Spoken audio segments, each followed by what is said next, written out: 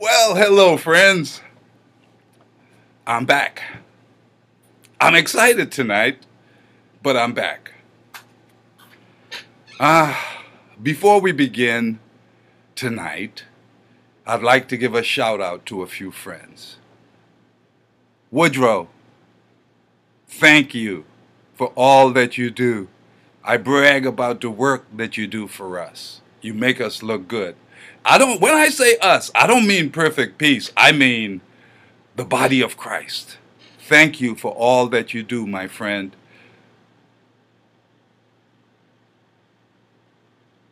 Ernest, I'm glad to hear you got good news from the doctor today. I'm proud to call you my friend and thank you for your years of support. I look forward to seeing you, Lucille, and your entire clan at the Bema seat rather than the Great White Throne Judgment. It's a marvelous thing for a man to have led his family to Christ. That's so impressive because many of us came to Christ late and weren't able to do it. I'm just ecstatic that all of my children and grandchildren are saved. So, Ernest, my friend, I salute you. Tim, thank you for all that you do, your support, you being there.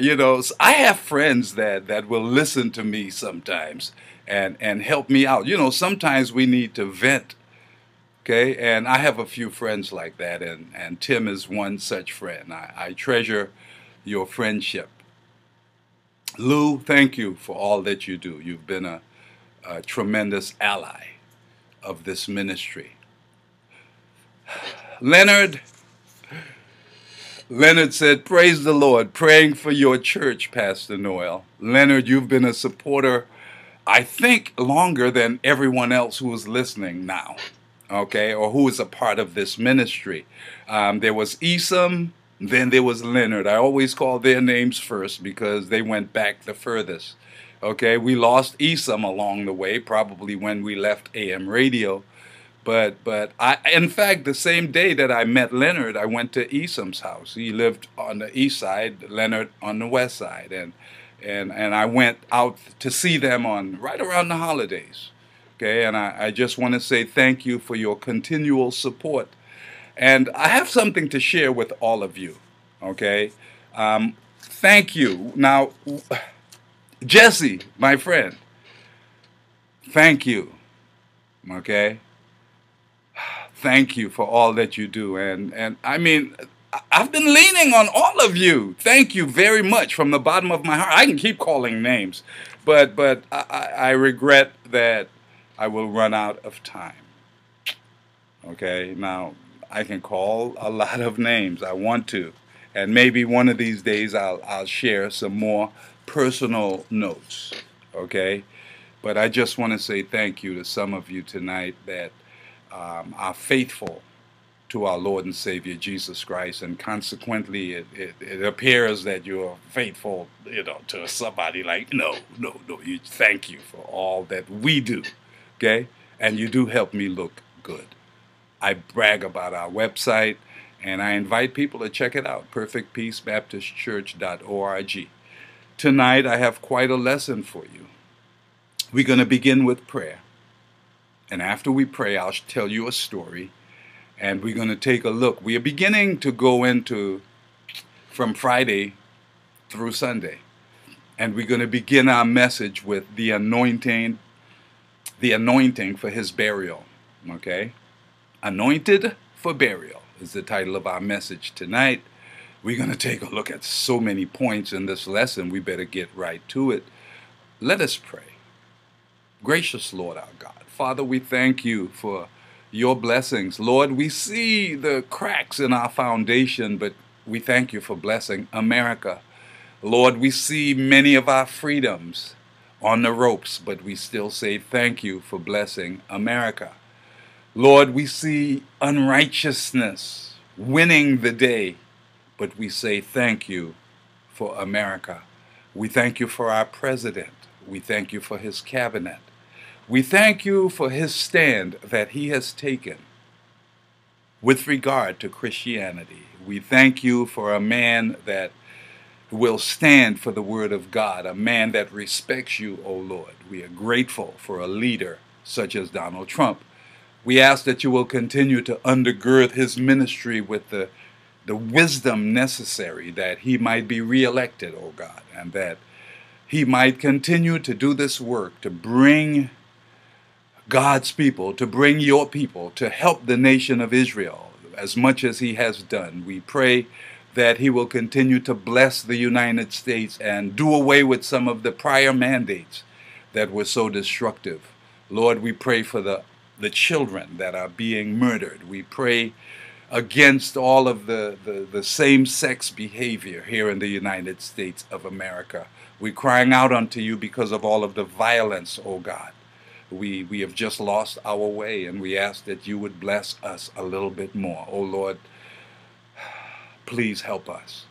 We know that you have brought all of these things this year. You said if you send a famine, that there be no rain, or if you send a locust to devour the land, or if you send a pestilence to judge your people, O Lord.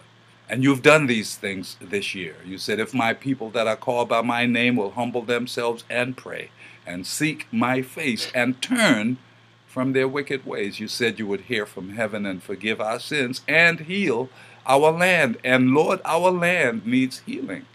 We pray, O Lord, that you will ease the deaths. Lord, we cry out unto you for all of the sickened individuals in the United States and the closures of all of our businesses and all of our houses of worship, O God. We pray that you turn our captivity as only you can. We trust in you, not in the mass, not in Dr. Fauci, Dr. Birx. We don't trust in any of them. We trust in you, O Lord. So we are trusting in your governance. So let your spirit rest, rule, and abide over our great nation. But for now, O Lord, bless us for this hour, to the end that someone will come to know that thou art the Christ, the Son of the living God, and that believing they will have life through your name. So, Lord Jesus, we praise you and we thank you for every blessing, for everyone who's listening. We are grateful. And Father, we thank you in the precious name of your Son, Jesus, who is the Christ of God. We ask these blessings, and all of God's children said amen. Now, on yesterday, today is Friday. It was Wednesday morning. Now, sometimes I walk. There's a nice place not far from where I live, and I walk there. I'm not going to tell you where, for security reasons, okay? But nevertheless, I went to my walking place, and it had to be probably about 10 o'clock. I was kind of late. By then, the sun was up, and an older gentleman that we walked together once. I see him on the track from time to time, but he walks slower than I walk, and I'll pass by and say hello. But he walked up to my car before I got out, and he said, are you walking today? Or he asked me, actually, did you walk already, or are you getting ready to walk? I said, I'm getting ready to walk, but I wasn't ready yet. I was listening to something on the radio. And so he started walking around the track. And he went one lap around the track, and then I came out, to where we'd meet up. And as we start, I said, how have you been? Okay? Because he was a gentleman when COVID-19 began to strike. He told me, he was very upset about it. I might have mentioned it. He said, our church is closed, and they told me I got to get the messages on the internet. He said, what do I know about the internet? I don't care about the internet. He said, I'm not going to give my money over the internet.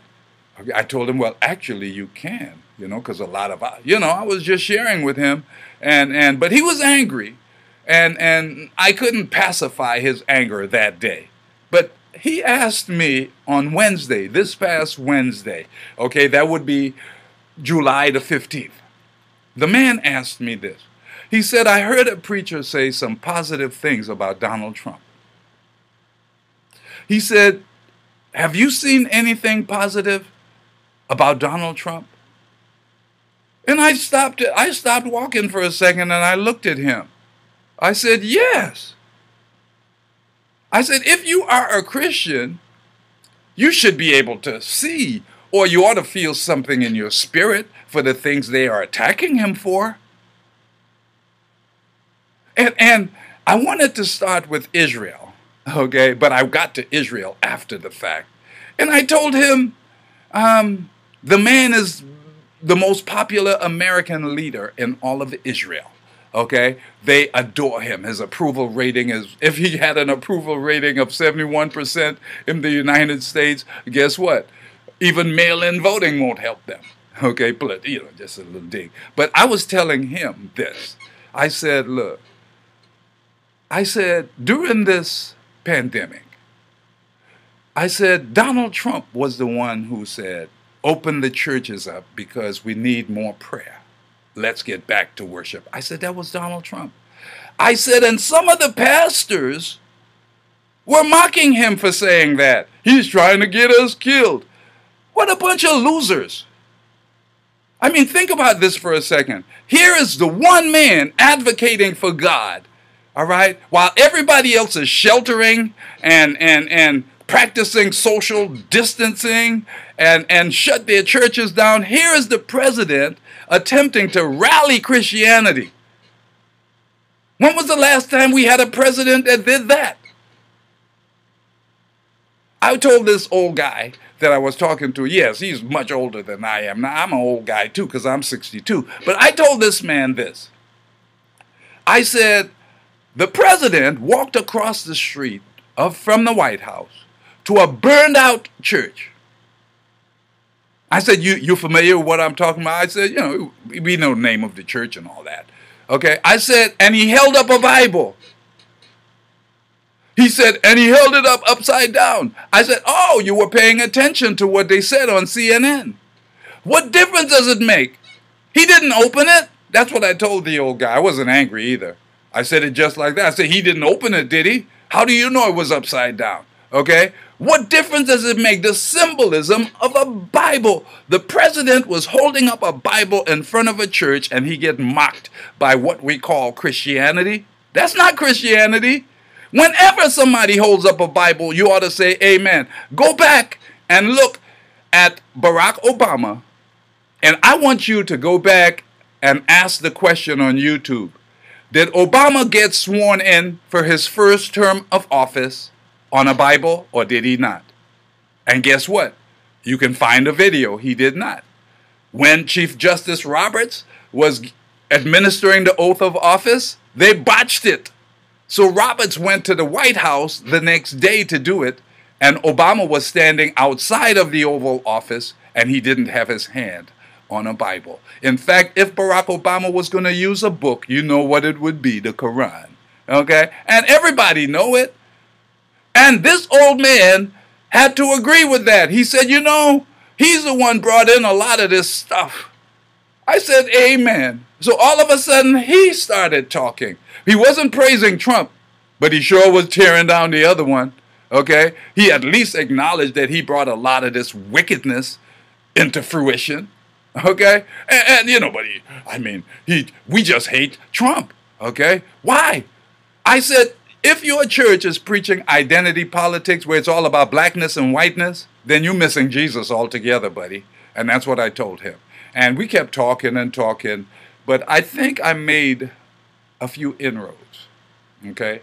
Because I told him he's done more for the nation of Israel than any other American leader, okay? And God is rewarding us proportionately for it, even with COVID-19, okay? We see, listen, I'm not even going there tonight, okay? I can share so much with you about COVID-19, but we're going to get to the business at hand. I have a wonderful message to you about a Savior whose imminent return we patiently await. Okay, Jesus is on his way back. Are you ready? Because ready or not, he's coming. The Bible says, he that shall come will come, and he will not tarry. You know what? He's on his way. He told us the things that would happen before he returns. And we're turning the corner. Okay, and it's so exciting to me. I mean, I never thought I'd live in the end time, okay, but we're actually here. And, I'm scouring the airwaves. I'm paying attention to what's going on in Israel as much as I am paying attention to what's going on here, because guess what? Not long from now, the man of sin is going to be revealed, We're talking about the son of perdition, okay? Who is going to go into the temple of God, claiming that he is God, and that temple was, do you know, that temple that we are talking about, that the Jews are preparing to build, okay? You know, the train station there at the Temple Mount, it's a beautiful glass structure that has been theorized for that region. I mean, when Jesus comes back, that's probably the Temple Mount train station that will be there. Did you know that was the Donald Trump station? Did you know the Golan Heights, where Russia, Persia, and Turkey are going to attack Israel from, or attempt to? Do you know they took a large section of the Golan Heights, and it's called Trump Heights? I hate you all haters or something else, man. This is something else. The more you hate him, the more God is going to use him to do his will. Isn't that crazy? And if you are blind and in the dark because you're looking at Black Lives Matter and race and all that kind of stuff, yes, we have some racial issues that we have to deal with. And you know what? Okay, the word of God is clear about all of that. But if you want decent race relations, get the people saved, please. Christians, get back to what we're supposed to be doing. Stop all the protesting. That's not the answer. Yeah, it sounds like the answer. Well, look at what's happening to America. Guess what? Okay, we're acting like we want to burn it down, while there are millions of people waiting for you all to tear the walls down. Why don't you? You know, as soon as Trump is gone, we're going to tear the walls down. Yeah, and everyone else loves America. Okay. Yes, America has some problems, but being ever so humble, there's no place like home. I've traveled, and boy have I traveled, and I always am anxious to get back to the United States of America. Yes, we complain, we have issues, we have some things to complain about. We saw what happened, but let's not tear down the house, okay? Just because we need to clean it up a little bit. I'll get back to that later. Tonight, I have a lesson for you. And you know what's going to happen with this lesson? I'm going to be able to accomplish quite a few things by sharing this lesson with you. All right? The lesson is anointed for burial in Bethany. It's a lesson that's carried in all four Gospels. When you see lessons that are picked up in all four, Matthew, Mark, Luke, and John, okay, take a good look, because you can get a three-dimensional image here. We're going to take a look at quite a few lessons that come from this lesson, okay? Now, the lessons to be learned, are too numerous to teach in an hour, but too wonderful to ignore. All right, we're going to take a look at the location. It's very important what happens there. We're going to look at the witnesses that were there at the dinner. We're going to look at the cast of characters, I'm telling you. And this lesson has so many points. I believe I could preach on it for probably 2 months. But we're going to try to do it all tonight. Anointed for burial in Bethany. The lesson texts are Matthew, the 26th chapter, verses 6 through 13. Very important. Then we come to Mark chapter 14, verses 1 through 9. Okay, then we come to the Gospel according to St. Luke chapter 7, verses 36 through 50. And then we're going to go to the Gospel of John chapter 12, verses 1 through 8. Now, everything that I read from this lesson will come out of the King James Version of the Bible. Okay? Anointed for burial in Bethany. We're going to deal with this story. I want you to write some points down if you're one of those students. Okay? But we're going to harmonize this lesson with all four of these texts. And by the time we get done, I'll begin to share a little bit about progressive revelation. Matthew 26, verses 6 through 13. It says, "Now when Jesus was in Bethany, in the house of Simon the leper." Simon is a leper. Did you hear that? "There came unto him a woman having an alabaster box of very precious ointment, and poured it on his head, as he sat at dinner, at meat, it says. But when his disciples saw it, now this text says his disciples saw it, they had indignation, saying, to what purpose is this waste? For this ointment might have been sold for much and given to the poor. What a waste of money! When Jesus understood it, he said unto them, that's verse 10, why trouble ye the woman? For she hath wrought a good work upon me. For you have the poor always with you, but me you have not always. For in that she hath poured this ointment on my body, she did it for my burial. Verily I say unto you, wheresoever this gospel shall be preached in the world, the whole world, there shall also this, that this woman hath done, be told for a memorial of her.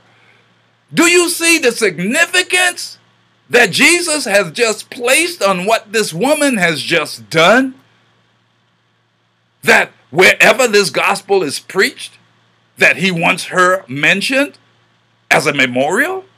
But I want you to look. That's Matthew, Levi, tax collector, one of Jesus's 12. Now, he pulled out a couple of points here, okay? They were in Bethany at the house of Simon the leper. And it also tells us that the disciples were present, and they're the ones who had indignation. That's Matthew 26. Now we come to the gospel according to St. Mark. It tells us this. 2 days before the feast of the Passover and of unleavened bread, that would have made it Tuesday night if we look at Mark's message. He says, and the chief priests and the scribes sought how they might take him by craft to put him to death. But they said, not on the feast day, lest there be an uproar of the people. And it goes on to say in verse 3, and being in Bethany, in the house of Simon the leper. Now, Mark is consistent with Matthew. It describes Simon as a leper. As he sat at meat, same dinner, there came a woman having an alabaster box of ointment of spikenard, very precious, and she broke the box and poured it on his head. Now, there's a uniformity in Matthew and Mark's message. And there were some that had indignation within themselves. It doesn't say the disciples as it does in Matthew. It says there were some that had indignation within themselves and said, why was this waste of the ointment made? Okay? For it might have been sold for more than 300 pence and have been given to the poor. And they murmured against her. And Jesus said, let her alone. Why trouble ye her? She hath wrought a good work on me. For you have the poor with you always, and whensoever you will, you may do good unto them. But me you have not always. She hath done what she could. She is come aforetime to anoint my body to the burying. This is what we read in the gospel according to St. Mark. Verily I say unto you, wheresoever this gospel shall be preached, wheresoever this gospel shall be preached throughout the whole world, this also that she hath done shall be spoken of a memorial of her. So we see Matthew and Mark are pretty unified in their description, except Mark includes the fact that it's 2 days before the Passover. All right? But I want you to see something else. Here in Mark, it describes him also as Simon the leper in verse 3. Simon the leper. We see that's consistent. Okay? And they had indignation. Consistent. And Jesus said, wheresoever this gospel is preached, I want this woman mentioned as a memorial unto her. Then we come to the gospel according to St. Luke, chapter 7, verses 36 through 50. We're learning a little bit more. So far, we haven't moved yet. Okay? Matthew's description and Mark's description are pretty consistent. Then you come to Luke's description in Luke 7, verses 36 through 50. It says, and one of the Pharisees desired him that he would eat with him. And he went into the Pharisee's house and sat down to meat. In other words, speaking of the same dinner. And behold, a woman in the city, which was a sinner, when she knew that Jesus sat at dinner in the Pharisee's house, brought an alabaster box of ointment. Wow! Luke is laying it on thick, isn't he? Not just a woman in the city, but was a sinner. When she knew that Jesus sat at dinner at the Pharisee's house, brought an alabaster box of ointment, and stood at his feet behind him weeping, and began to wash his feet with tears, and did wipe them with the hairs of her head, and kissed his feet, and anointed them with the ointment. Now when the Pharisee, which had it bidden him, saw it, now the other two texts says the disciples had indignation. Now this one is saying, when the Pharisee which had bidden him saw it, he spake within himself, saying, this man, if he were a prophet, would have known who and what manner of woman this is that toucheth him, for she is a sinner. That seems to be unanimous. Okay. Verse 40, and Jesus answering said unto him, Simon, so you know it's the same man, I have somewhat to say against thee. And he saith, Master, say on. There was a certain creditor which had two debtors. The one owed him 500 pence, and the other 50. And when they had nothing to pay, he frankly forgave them both. Tell me therefore, which of them will love him most? Simon answered and said, I suppose that he to whom he forgave most. And he said unto him, Thou hast rightly judged. And he turned to the woman and said unto Simon, pay attention. He's looking at the woman, but he's speaking to Simon. And he says, seest thou this woman? He's looking at the woman, but he's speaking to Simon. He said, we're in verse 44, I entered into your house. You gave me no water for my feet, but she hath washed my feet with tears and wiped them with the hairs of her head. Thou gavest me no kiss, but this woman since the time I came in hath not ceased to kiss my feet. My head with oil thou did not anoint, but this woman hath anointed my feet with ointment. Wherefore I say unto thee, her sins, which are many, are forgiven, for she loved much. But to whom little is forgiven, the same loveth little. Oh, I wish I had time to stop there. And he said unto her, thy sins are forgiven. That's what Jesus said to the woman. And they that sat at meat with him began to say within themselves, who is this that forgiveth sins also? And he said to the woman, thy faith hath saved thee. Go in peace. So when you look at Luke's gospel, there is an interesting twist that occurs here. The Bible says when this story began in Matthew and Mark, that it was at the home of Simon the leper. Now we're finding out in Luke's gospel, it says one of the Pharisees desired him that he would eat with him. Okay? We know it's Simon because he's mentioned in the text. I just want you to think about it for a minute, okay? Same event, but we're getting more. We heard he was a leper. Now I'm hearing he's a Pharisee. Wait a minute. What a contradiction. You're a religious leader, a ruler of the Jews? The leprosy must have been in his past. I mean, just think about it for a minute. What a contradiction. A Pharisee, a religious leader that happened to have dealt with leprosy. And he's the one who spoke within himself, saying, this man, if he were a prophet, would have known who and what manner of woman this is that toucheth him, for she is a sinner. And you who invited him to dinner, Mr. Pharisee, is a leper. No doubt he's been cleansed, but you would think that he'd show a little compassion, okay, considering where God has brought him from. So bear with me a minute here. So Jesus addresses him in verse 40, Simon, I have somewhat to say unto thee. And he said, Master, say on. Isn't that extraordinary? Okay, so now we are learning a little bit more about this story. Now, we're going to take a look at the cast of characters here. We have to, okay? But let's continue. Let's go to John's gospel, and then we'll look at the authors.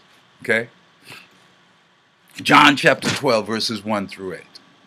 It says this: Then Jesus, 6 days before the Passover, came to Bethany, where Lazarus was, which had been dead, whom he had raised from the dead. Now, if you look at John's story, it says 6 days prior, Jesus came to Bethany.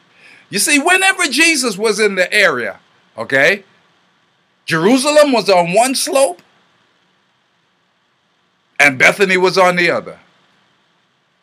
And whenever Jesus came to Jerusalem, he always stopped at his friend's house, Lazarus, who had two sisters. You familiar, Martha and Mary. We are of the impression that Martha might have been the older of the three, then Lazarus, then Mary. That's the impression we get. Sometimes you look at the way they are introduced. Sometimes you look at who runs the house and things of that nature. Okay? But I'll start again in John chapter 12, verses 1 through 8. Then 6 days before the Passover came to Bethany, Jesus did, where Lazarus was, which had been dead, whom he had raised from the dead. So you can imagine the buzz in Bethany. That was Lazarus' hometown. Jesus raised this man from the dead, okay, and they rode into Jerusalem together a couple of days earlier. Please understand. Let's get the timing right. Lazarus was with Jesus while all of the Jews were in Jerusalem from all over the world. And they had heard of a man who raised Lazarus from the dead. And Lazarus was a very popular man. Many people knew him. And he was with Jesus as Jesus rode into Jerusalem. Isn't that an extraordinary? Who is this? The crowd cried. Jesus of Nazareth. Okay? So picture this now. So they're in Bethany. We're in John chapter 12, where Lazarus was, which had been dead, whom he raised from the dead. There they made him a supper, and Martha served. Uh-oh. Now the story is coming together. So the supper was in Bethany, but Martha, you remember Martha? Jesus had to at one point confront her on her being encumbered with much serving. One day, Jesus was there at their house. You know, his friend Lazarus, Martha, and Mary. And Martha was serving then. And Jesus was having Bible study, and Mary sat at his feet. You remember that? And Martha said, Lord Jesus, tell her to come and help me. And Jesus gently told Martha, we appreciate what you're doing, but Mary has chosen the better seat. Okay? Please understand what's going on here. And guess what you see also? When Lazarus had died and Martha came to meet him, Mary sat still in the house. Isn't that extraordinary? That was Martha's conversion moment, where Jesus said, your brother will rise again.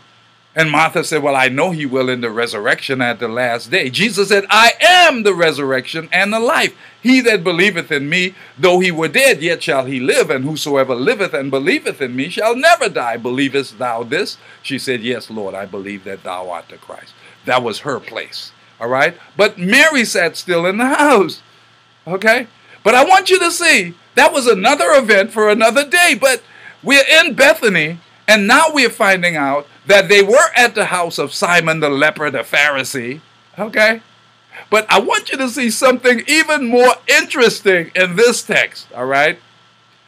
So I'll start back in verse 2. There they made him a supper, and Martha served, but Lazarus was one of them that sat at the table with him. So Lazarus was one of the guests of honor. You know why? Because just a few days prior, he had been raised from the dead. And the man who woke him up from the dead is the one, the guest of honor at the feast. Okay? And Lazarus is sitting at the table with him. Now, no one else, none of the other three Gospels give us these details. They didn't even tell us who was there. They just said his apostles, his disciples. We know it was Simon the leper. It was his house. Then Simon the Pharisee at his house. But check this out. Verse 3. It says, then took Mary a pound of ointment of spikenard, very costly. Who did it? It says, then took Mary. If you read it in Matthew, Mark, and Luke, Jesus just said, this woman, wherever this gospel is preached, have her mentioned. Now you know who to mention.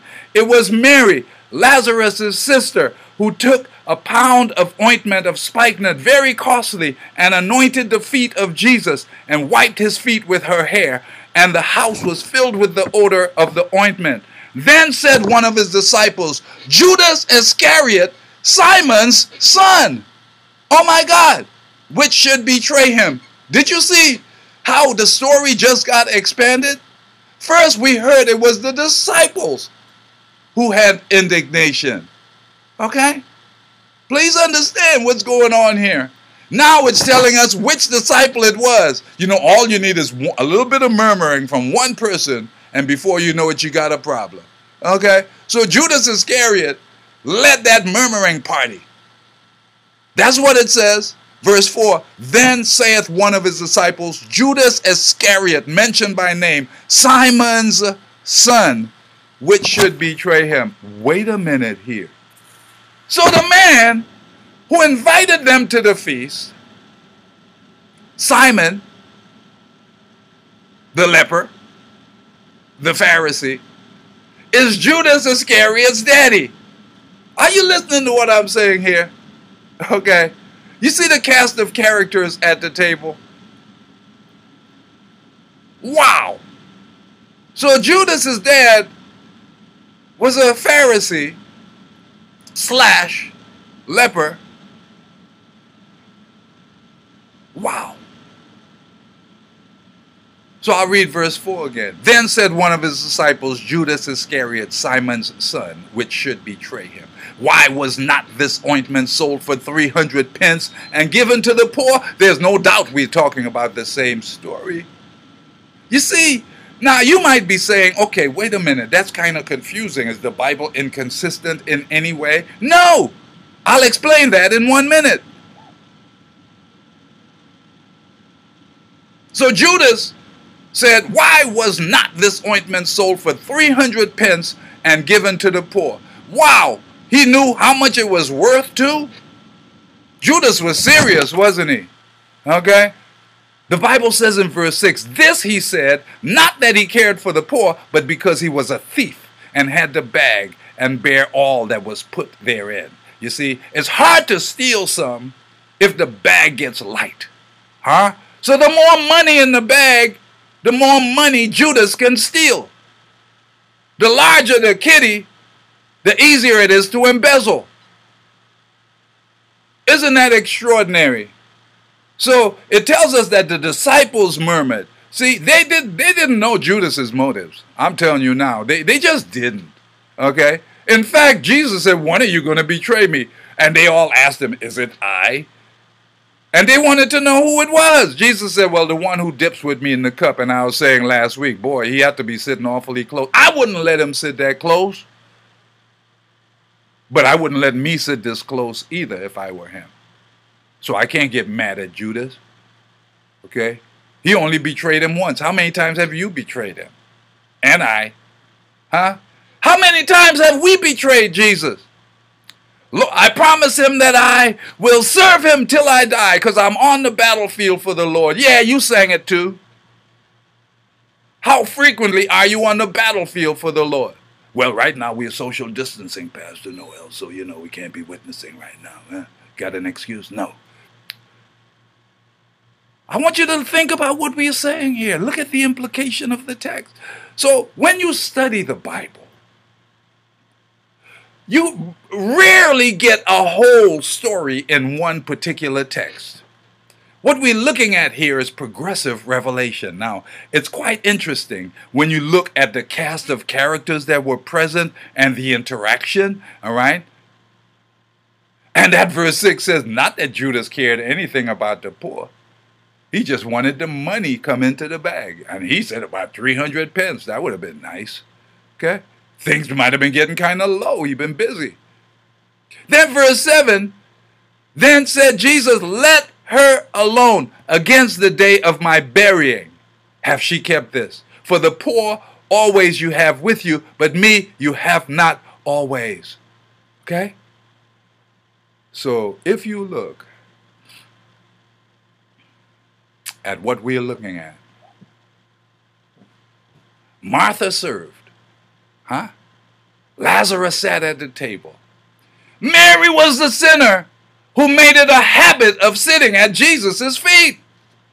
She always chose the best part, didn't he? Read Luke 10:38 through 42. And then Judas Iscariot, oh my God, he's Simon's son. So it was at Judas' home. Judas lived there. At least, that's his daddy's house. So you see what's going on? This is called progressive revelation. You got to harmonize all four of these gospels and you get a three-dimensional image. Why do you say three-dimensional, Pastor Noel? The reason I say three-dimensional image is because Matthew was there and John was there. John is the disciple whom Jesus loved. That's how he identified himself. And he's always near Jesus. Okay? John was always recognizing. He was paying close attention. So we know Matthew was there and John was there, but John Mark was not there. I don't even know if John Mark knew Jesus before his resurrection. I don't know that. We get introduced to John Mark in the book of Acts. It was his mother's home where the church met. You have to understand that. The church met in Jerusalem at Mary's house. And John Mark is her son. Barnabas is his older cousin. So Barnabas took John Mark with him and Paul on their first missionary journey, and John Mark ran out on them. And when it was time for the second missionary journey, Barnabas said, let's take Mark and go on our second journey. And Paul said, not so fast. Cool your heels. He ran out on us the last time. I'm not taking him with us. And the contention was great between them. Okay? And guess what? Barnabas went with John Mark, and Paul went with Silas on his second missionary journey. But later in Paul's life, in 2 Timothy chapter 4, we see when Paul, tells the disciples to come unto him quickly, all right? He said, bring Mark with you because he's profitable to the ministry.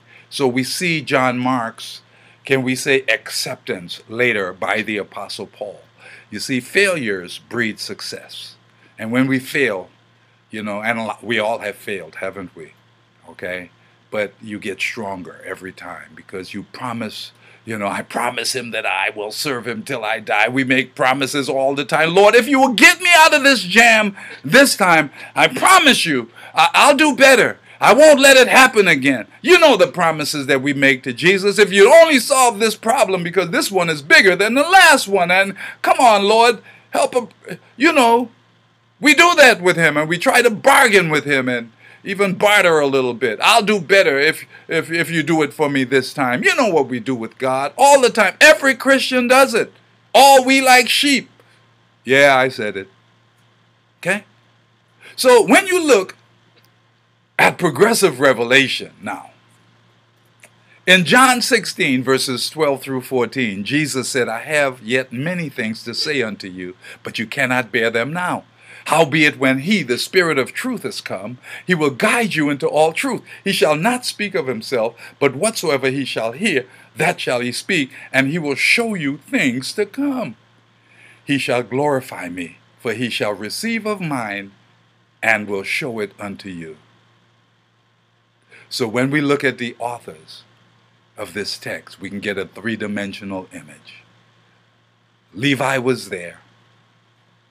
John was there, present at the dinner. John Mark came on the scene later. Luke was Paul's physician. Paul hadn't walked with Jesus. He came in later out of due season. So Paul wasn't there. Isn't that extraordinary? That Jesus could come along after his ascension to heaven and actually choose the one to replace Judas Iscariot, who lost his bishopric. And they attempted to correct the problem in Acts chapter 1. And the lot fell on Matthias, but we never heard his name mentioned after that. So Jesus came along and he chose Saul of Tarsus, who became the Apostle Paul, the Johnny-come-lately of the apostles, who actually penned the vast majority of the New Testament. And he wasn't even there during that time. So I want you to see the inspiration of the Holy Spirit. Now, because John Mark wasn't there, it doesn't, his message is authenticated scripture no matter what. We can't look at the fact that John Mark wasn't there and say, well, his narrative is not. They were all inspired by the Holy Spirit when it was time to write, even though they were personal witnesses. You didn't have to experience something for God to give it to you, to pen it. So John Mark was not there, neither was Luke. So I'd give Matthew a third, Levi, and I'd give John a third, because they were there. And I'd take those two and put them together. And when you look at all three perspectives, you come up with a three-dimensional image. But bear in mind, God does that. He uses authors that are different, because they'll give you a different verbiage, they'll give you a different bent on it, they'll give you a different perspective on it. No two men will behave exactly the same, and that's one of the things that I admire about the Word of God. Okay, so progressive revelation says initially he was just Simon the leper, and if you just read it in Matthew or Mark and you sufficed and you just went with that, then you still come away with the meat of the story that woman need to be preached about. Let's not lose sight. This is not about Judas Iscariot or his trifling daddy, okay? Because the daddy was judging Mary. Okay, and if he knew that she was a sinner, if you knew what kind of woman that was touching you, you wouldn't even, wait a minute, what did they know about Mary that we don't know? They're from the same town. Isn't that extraordinary? Wait a minute, why is Mary constantly, she's being called a sinner. She's the one who sat at Jesus' feet all the time while he was teaching. Huh? Isn't that how the world looks at us? You know, my loved ones and them, I remember you when, that's what they said to Jesus whenever he went home to Nazareth. The Bible says he did no miracles there because they had no faith. Okay? We remember you when ain't you the carpenter's son?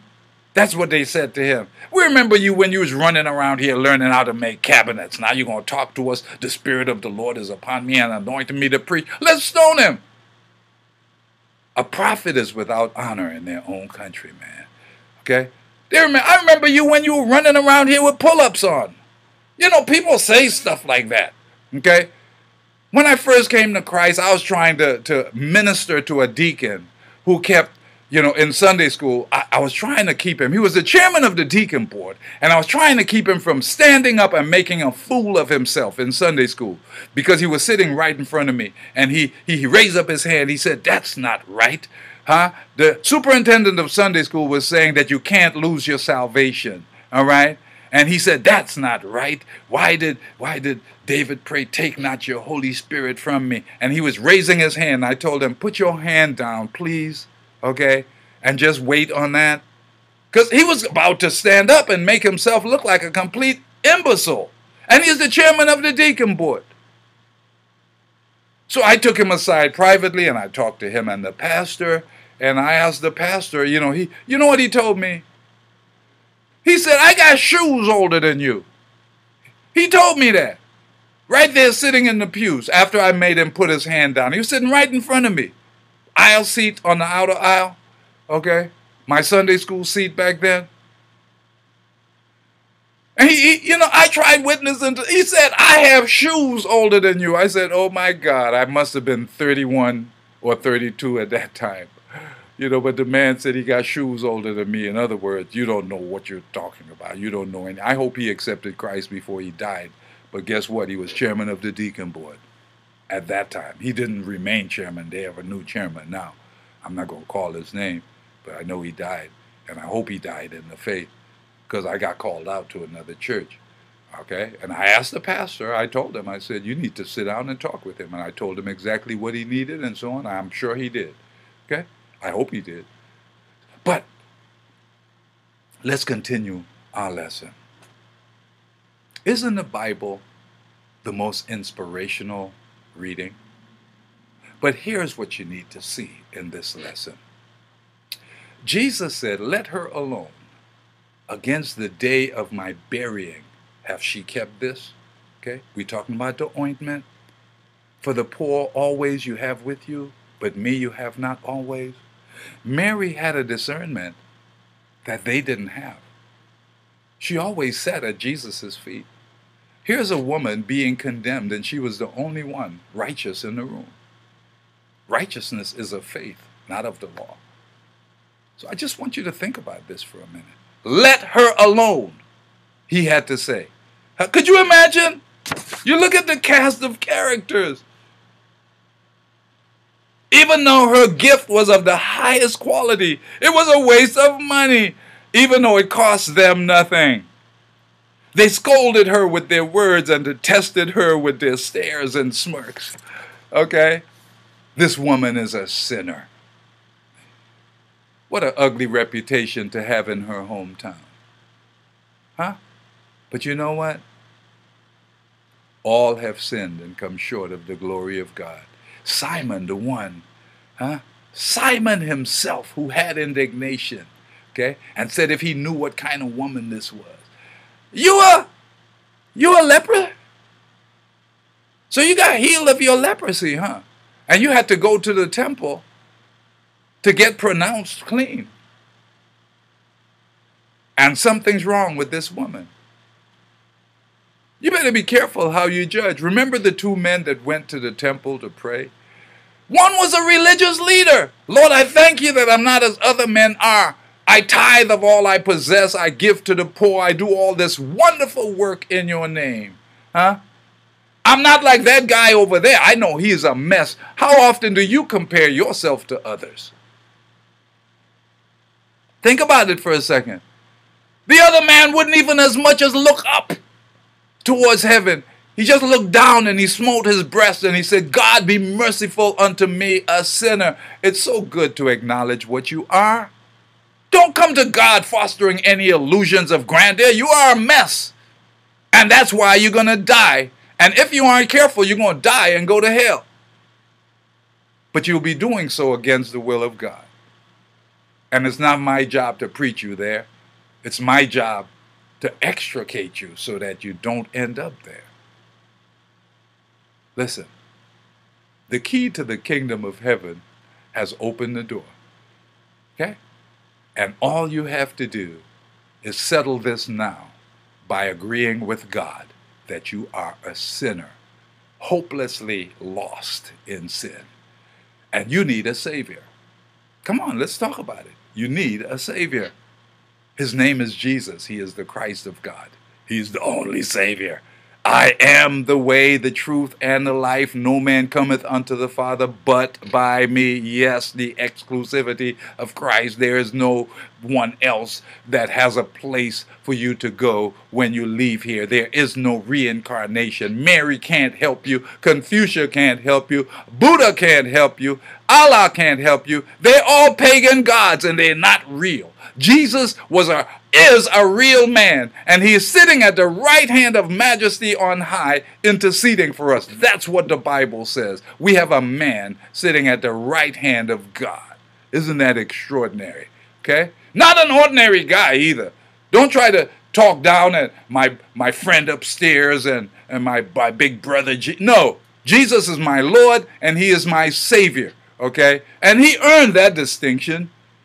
You know, I couldn't even imagine saying to somebody, foxes have holes and birds have nests, but the Son of Man have no place to lay his head. Thank God he was always at Lazarus' house whenever he came near Bethany. And Lazarus' household was blessed. Martha was busy serving all the time. Mary was always sitting at Jesus' feet. Mary was the first one saved. Anybody can see that. She wasn't even worried when Lazarus was dead. Martha ran out to meet him when she heard that Jesus was near, but Mary sat still in the house. Okay? And that's what happens when you know the Lord. You can be still and know that he is God. Okay? She knew what was going on. And this is the same woman who had the perception, and God used her to do such a wonderful thing, because guess what? On Friday, there wouldn't be time to anoint his body for the burial. So what Mary did, we all owe her a debt of gratitude. Every member of the body of Christ. Did you know that when Jesus was crucified, if his body was left on the cross overnight, our sin would remain? Did you know that? Because a man that is hangeth on a tree is accursed of God. And the Bible says, do not let his body stay out. Deuteronomy. Jesus had to be put in the ground before sundown. So they didn't have time to anoint his body for burial. And the two women who realized that, oh my God, the opportunity was missed, they tried to get there early on Sunday morning with the stuff to anoint his body. You see, God said, okay, I can use their zeal. So they came early, so they got to see that he had risen. What a mighty God we serve. So even though they messed up by going out to get the spices and bringing them to the graveyard on Sunday morning, it was a good mess up, okay? Because they were able to carry the first gospel message. Go and tell my disciples that I've risen from the dead, and I'll see you guys soon. But I got work to do right now, okay? So when you look at the whole picture, I thank God for Mary. You can call her whatever you want. You see what they called her in her hometown. I mean, come on, man, okay? This woman is a sinner. Judas Iscariot, Simon's son, looking down on Mary of Bethany. Simon himself, the Pharisee / leper. Okay? All of the apostles who joined in with Judas and had indignation against her. And Jesus said, wherever this gospel is preached, he didn't say any of you guys need to be mentioned. He said, remember this woman, because what she did was pivotal. So we are doing this series from Friday through Sunday. And this work was done earlier that week, but it was for Friday. So we're going to take a look at the cast of characters that were crucial or instrumental in Jesus' passion, his death, burial, and resurrection. And Mary has a prominent place because she's the only one that gets mentioned wherever the gospel is preached. And it wasn't just a woman in Bethany. It was Lazarus' sister, Mary of Bethany, the one who sat at Jesus' feet, is the one who we bestow that high honor upon. And why do we bestow that honor? Because Jesus, our Lord, asked us to. He demanded that we do it. Okay? So, I want you to stop and think about this for a minute. Where are you in the kingdom? If Mary was so lowly esteemed, and yet God has esteemed her so highly, where are you? What is your estimation of yourself? How do people look at you? I know you'd like for them to see you as a pillar of this. A pillar of righteousness is what we desire. Okay? But God desires truth on the inward parts. Okay? And I recognize how much I need him all the time. And I'm sure you do too. Okay? Because I'm unable to do it without him. And my Bible says, and I'm grateful for it, okay, that he is able to keep that which had been committed unto him against that day. Okay, you know what that means? Thank you, Jesus. Because if I was left up to me, left to my own devices, I mean, we're still a lump of sin. You know, I hate these self-righteous people who give the impression that they're so holy now, and they stop doing this and they stop doing that. But yet pride is around them like a glove. Do you know the worst of all sins is pride? Of the 6 things that God hates is a proud look, a lying tongue. And you're lying if you give the impression that you don't sin. We need a Savior. And that's, people see that need in us. And they need a Savior too. I can breathe a sigh of relief knowing I'm not going to hell. I'm on my way to heaven, no matter what you have to say about it, no matter how you view me. The important thing is how God the Father views me as his child. I'm a joint heir with Christ. I don't feel like it, but I am. Okay? And I have a wonderful inheritance waiting for me. And I thank those of you that support this ministry because it is fruit that will abound to your account. Leonard, we go way back, man. Listen, we've led a lot of people to Christ. There are people being led to Christ in this ministry. Okay? And everyone who supports this ministry gets a cut. Do you know that's how things work? Or I'll give you a lesson on rewards one of these days. Okay? When we all get to heaven, what a day of rejoicing that when we all see Jesus, we'll sing and shout to victory. But guess what? When we see him, we're going to the Bema seat. It's called the judgment seat of Christ, where we will be rewarded for the deeds done in these bodies while we were here on earth. The people that have died are there with him, but they haven't gotten their rewards yet because the Bema seat hasn't come yet. So they're just waiting without a physical body, without any of their rewards, and they're waiting until we make his enemies his footstool. So the party can't start until we get there. So there's still much work to be done, you and your loved ones. Have you accepted Christ? If you are saved to serve, you're warned to win others, and you're told to tell about Jesus. Okay, that's what we are. We are his witnesses. Okay, angels don't have this distinction. They have to stand down. We looked at Cornelius's house last week. Cornelius had to send for Simon Peter because the angel didn't have the message that he needed. He brought him a message, send for Peter. He'll give you the message that you need. So angels are on the sideline during the age of grace. So it means your work is pivotal. Your loved ones' homes are on fire. I just want you to picture this. Picture your house being on fire. If you have unsaved family members, picture your house being on fire and you get out and your loved ones don't. It's too frightening to contemplate, but that's what's happening. If you have accepted Christ as your Lord and Savior and any of your loved ones have not, guess what? They are separated from you at death. Yesterday, my Uncle Henry died. If you've listened to this show for any time, you probably heard about Henry. Okay? My favorite, I can't call him my favorite uncle because the others will get mad, but Henry was my boy. And I mean that sincerely. He's probably 8 years older than I am, but we were just good friends. Okay? Henry came to Ohio, visited with me. I went to Boston to see Henry a few times while he was up here, and he's traveled back and forth, but he died in Trinidad, complications from his diabetes. I didn't even know he was a diabetic. Okay?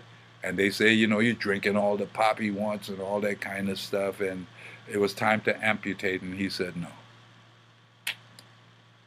So he's not with us, but I feel relatively confident because I stayed at his house in Trinidad. He went to church with me several times in Trinidad. He worshiped here at Perfect Peace when he came to Cleveland for 2 months. And, I asked him many times, are you saved? And he said yes. So that's good enough for me. Okay? Because he knew what it took to be saved. Whether he went ahead and drank of Jesus, okay? Whether he went ahead and established the relationship. Are you saved? If you're listening to this broadcast tonight, I want you to pray with me, okay? Somebody said, you got to repent. Repentance is a growth process. When you hear the gospel, you automatically turn to Jesus. And you repent of a lot of behaviors that you indulge in. People try to give you the impression, well, when I accepted Christ, I turned completely away. They're lying. They haven't turned away even up till now.